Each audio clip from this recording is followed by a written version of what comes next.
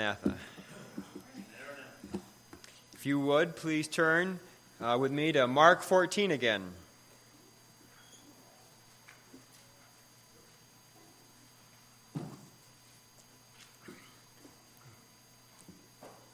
When I was very young, my mother talked about heaven with me. And she used an analogy that she had heard somewhere to help me understand what we were expecting in the life to come, and how there is much more and much better awaiting for us. She said that a baby in the womb would think that life as it is how it should be. Just think about that. It's nice and warm and comfortable and snug. Baby doesn't want things to change. Baby might even be scared at the thought of change in the current state of affairs. And what might the other side be like? But there is so very much on the other side that is waiting for that baby. There are sights and smells and things to taste and all sorts of things to do that are waiting for that little boy. Yes, there will be a loss of comfort of the womb, but there will be so much more on the other side. If that baby only knew half of the good things that were out there, he would be eager to go. For the Christian, we find some parallels to that in our current life. There are lots of reasons that we might want to stay here in this world as things are. We're probably not eager to walk through the veil that separates this life from the next, and that's understandable. There might be all sorts of reasons we might want to be here. We might think that it's better for us to be here than there. This morning, as we wrap up our series on the Lord's Supper in Mark 14, we're going to let the text point us forward to what lay ahead. We will follow the finger of Jesus as he points us onward through communion here. We'll consider communion in light of Christ's return. And we're going to see that the communion we experience today will give way to an even greater communion tomorrow. Let's read our text again for the last time in this series in Mark 14, verses 22 to 25. And as they were eating, he took bread, and after blessing it, broke it and gave it to them, and said, "Take, this is my body." And he took a cup, and when he had given thanks, he gave it to them, and they all drank of it. And he said to them, "This is my blood of the covenant, which is poured out for many. Truly I say to you, I will not drink again of the fruit of the vine until that day when I drink it new in the kingdom of God." Let's pray.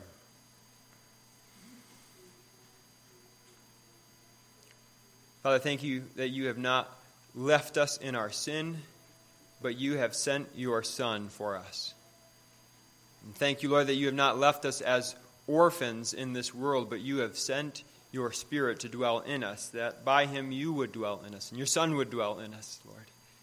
Thank you for so many graces you give us as we walk this world in this day. We pray that you would help our hearts to be eager for all the glories that await us beyond it. In Jesus' name, amen.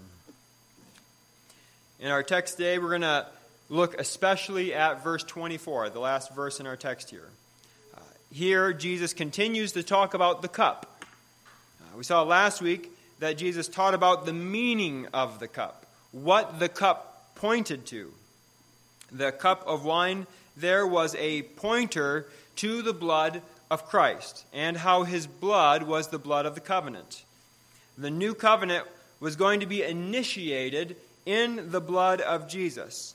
His death would put into effect his last will and testament, which is the new covenant. That's the meaning of the cup. We drink it and remember what Christ has done for us in shedding his blood for the forgiveness of our sins. We saw that last week. In verse 24, Jesus is no longer talking about the meaning of the cup, what it points to in that sense, but he is showing us how the cup points us forward. He's using the cup to help our hearts long for something still future. I'll read that verse again, verse 25. Truly I say to you, I will not drink again of the fruit of the vine until that day when I drink it new in the kingdom of God. This meal that Jesus has with his disciples is certainly not the first time that he's eaten with them. We know of several meals that are recorded in Scripture that Jesus has with his disciples and has with other people. Sometimes there are miraculous meals. Jesus feeds the 5,000 in the wilderness, and his disciples are with him. Or he feeds the 4,000 in the wilderness. His disciples are there with him. We see elsewhere, in places like Luke 5:30, that Jesus eats with tax collectors and sinners. And we can assume his disciples are there because they're always with him. This may seem like a mundane fact, but Jesus ate and drank like the rest of us. He truly was a man. He didn't just appear to be a human. He was a human. He was God in the flesh. And he had many meals with his disciples, but this meal in John 14 is a unique meal. This is his last meal with his disciples before his crucifixion. It's the Last Supper, as we call it. Now, we know that he's going to eat again with them when he rises from the dead. In John's Gospel, we see that Jesus eats fish with them to prove that he is in fact risen. He's not just a spirit. But there's something that he won't do again until a future time. He says here that he won't drink of the fruit of the vine until he drinks it new in the kingdom of God. This is the last time that he will drink this wine until some future point. Now, what does Jesus mean here by this reference to the kingdom of God? If he's not going to drink of the fruit of the vine until he drinks it new in the kingdom of God, what is that kingdom? When is it? Is it the millennium? Is Jesus referring perhaps to our future eternal state with him? Well, I think at the very least we know it's future from our text here. I think if we turn to 1 Corinthians 11, we can get a little more clarity on it. You can turn there with me if you'd like. I'll read a few verses from 1 Corinthians chapter 11. We've already been here in this series. This is the section of 1 Corinthians 11 where Paul is talking about communion and the church in Corinth holding communion. I want to read just verses 23 down to 26 in 1 Corinthians 11. Paul says to the Corinthian Christians, "For I received from the Lord what I also delivered to you, that the Lord Jesus, on the night when he was betrayed, took bread, and when he had given thanks, he broke it, and then said, 'This is my body, which is for you. Do this in remembrance of me.' In the same way, he took the cup after supper, saying, 'This cup is the new covenant in my blood. Do this as often as you drink it in remembrance of me. For as often as you eat this bread, and drink the cup, you proclaim the Lord's death until he comes.'" When we eat and drink in communion, we do that in remembrance of the Lord, Paul says here. And in doing that, we think back. We look backwards to what he has done for us.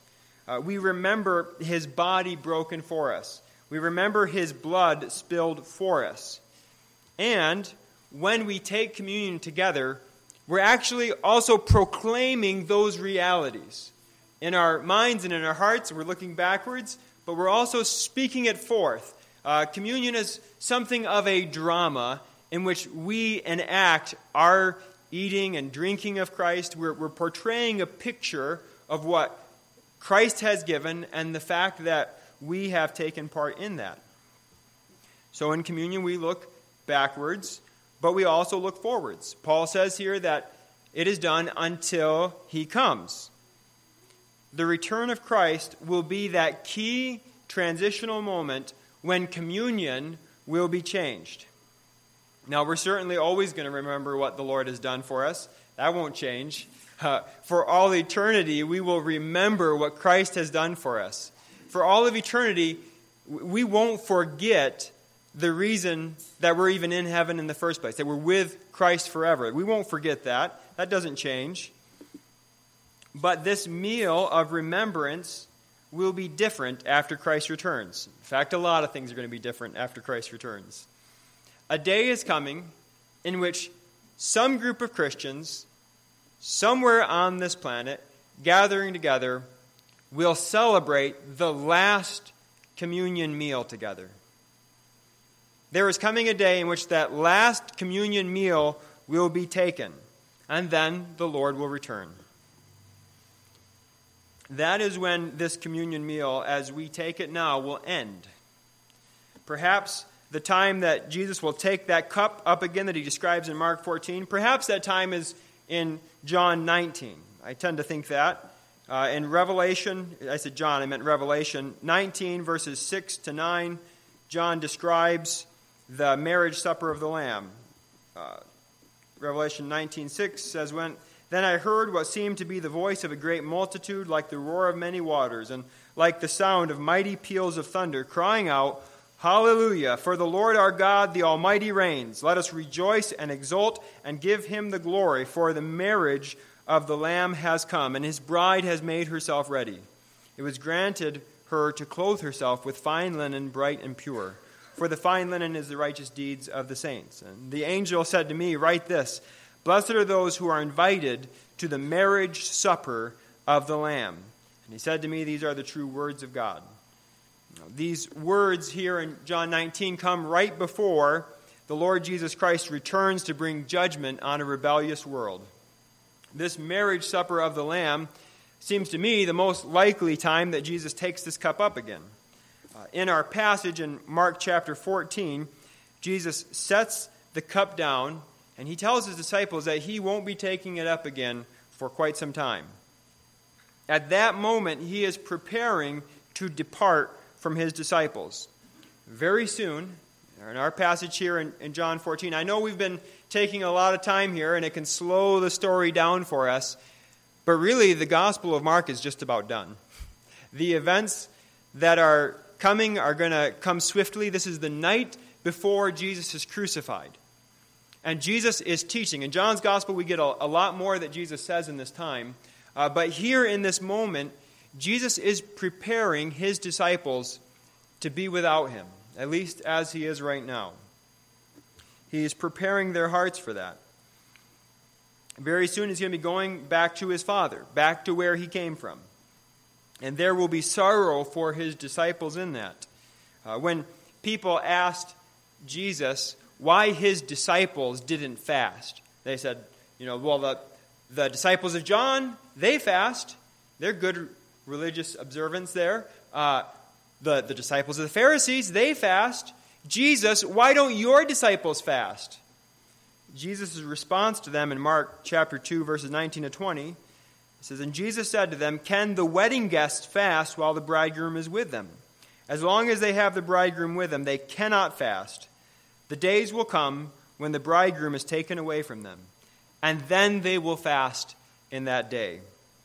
There will be fasting and mourning when the bridegroom is taken away, is ripped away from the disciples. When the Lord Jesus Christ is crucified, then his disciples will weep and mourn. Mentioned John's Gospel. Scott read from some of this section in chapter 14, but let's turn to chapter 16. John chapter 16 and verse 22. I want to read a few verses from that.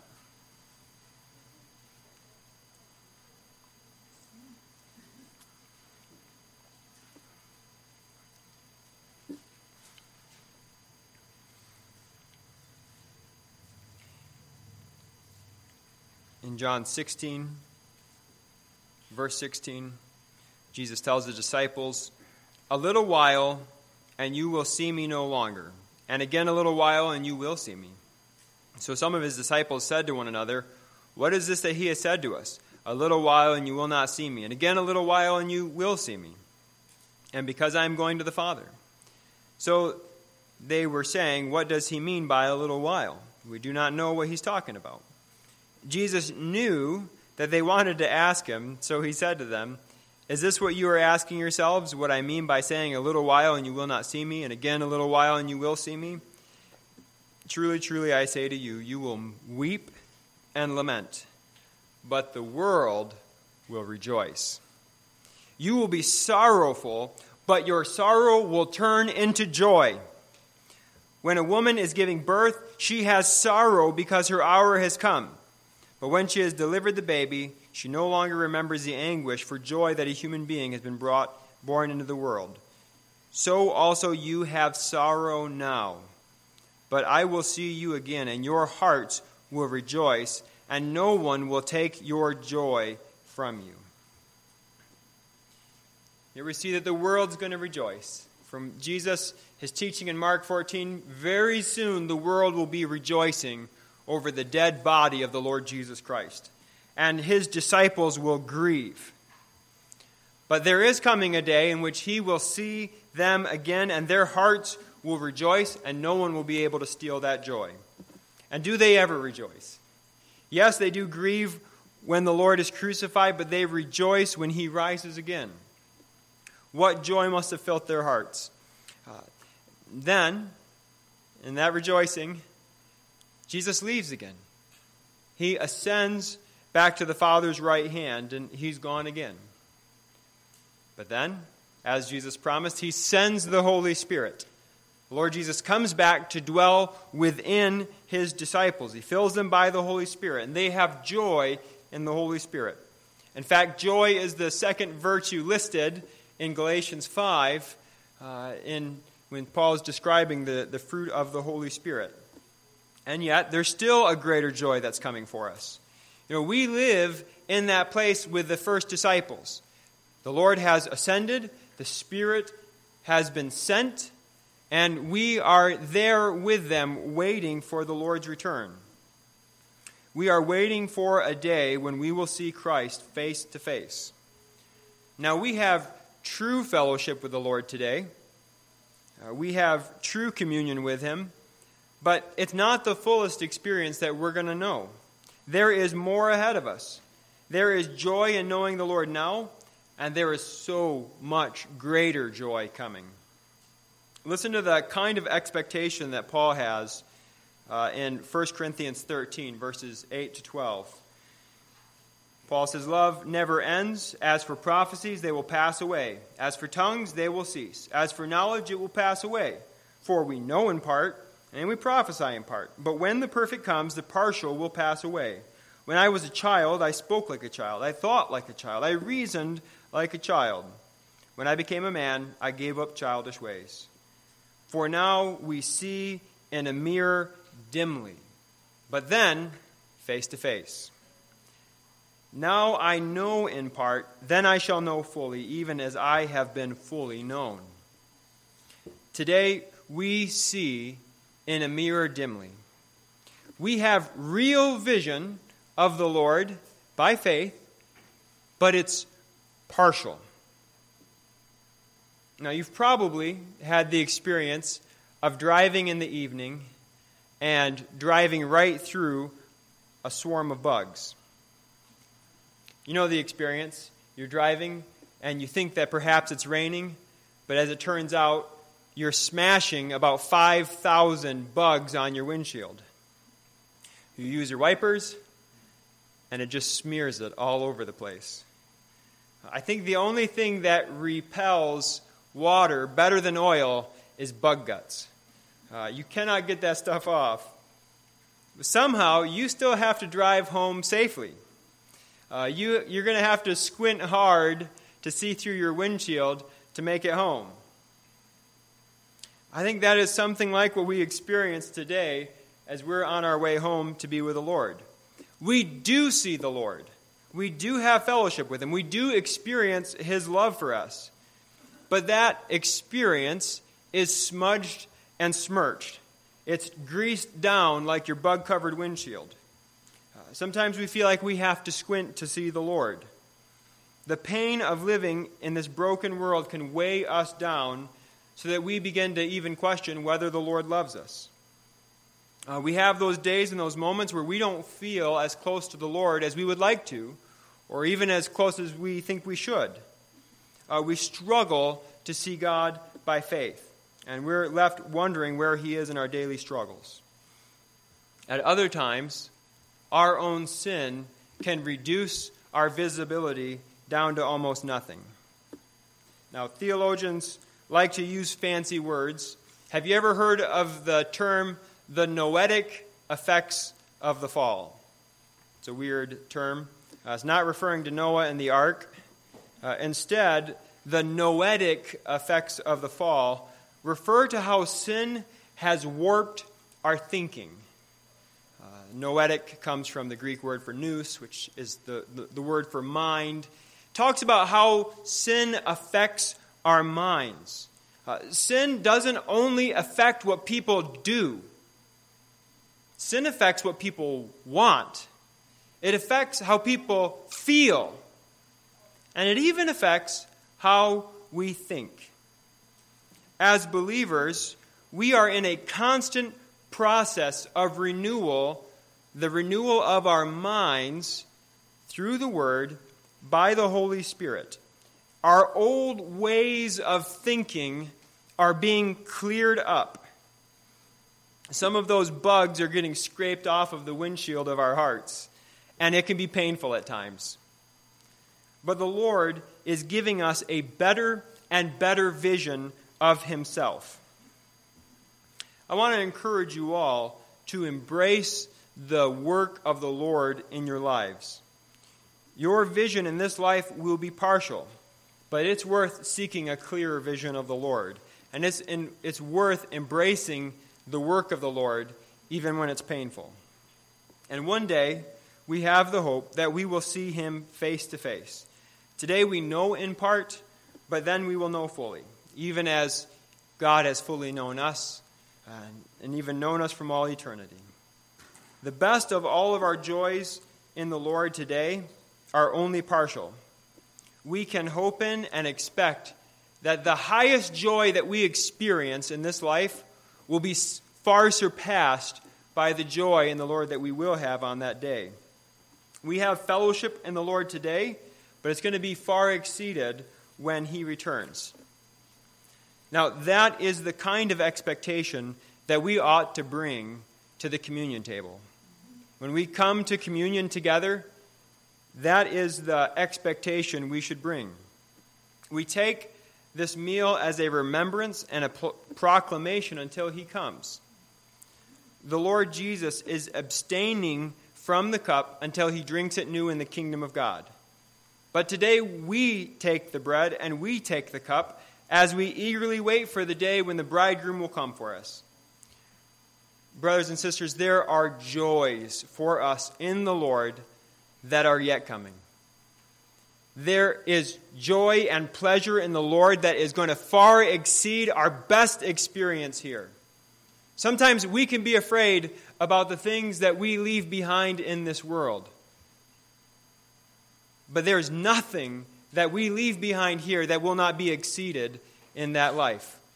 There is great joy in the Lord that is coming for us. The psalmist says in Psalm 30, verse 5, "Weeping may tarry for the night, but joy comes with the morning." We await a never-ending joy. A joy that will not be interrupted by the kinds of things we experience in this life. There are hardships and pains here today, but an undiluted joy is on its way.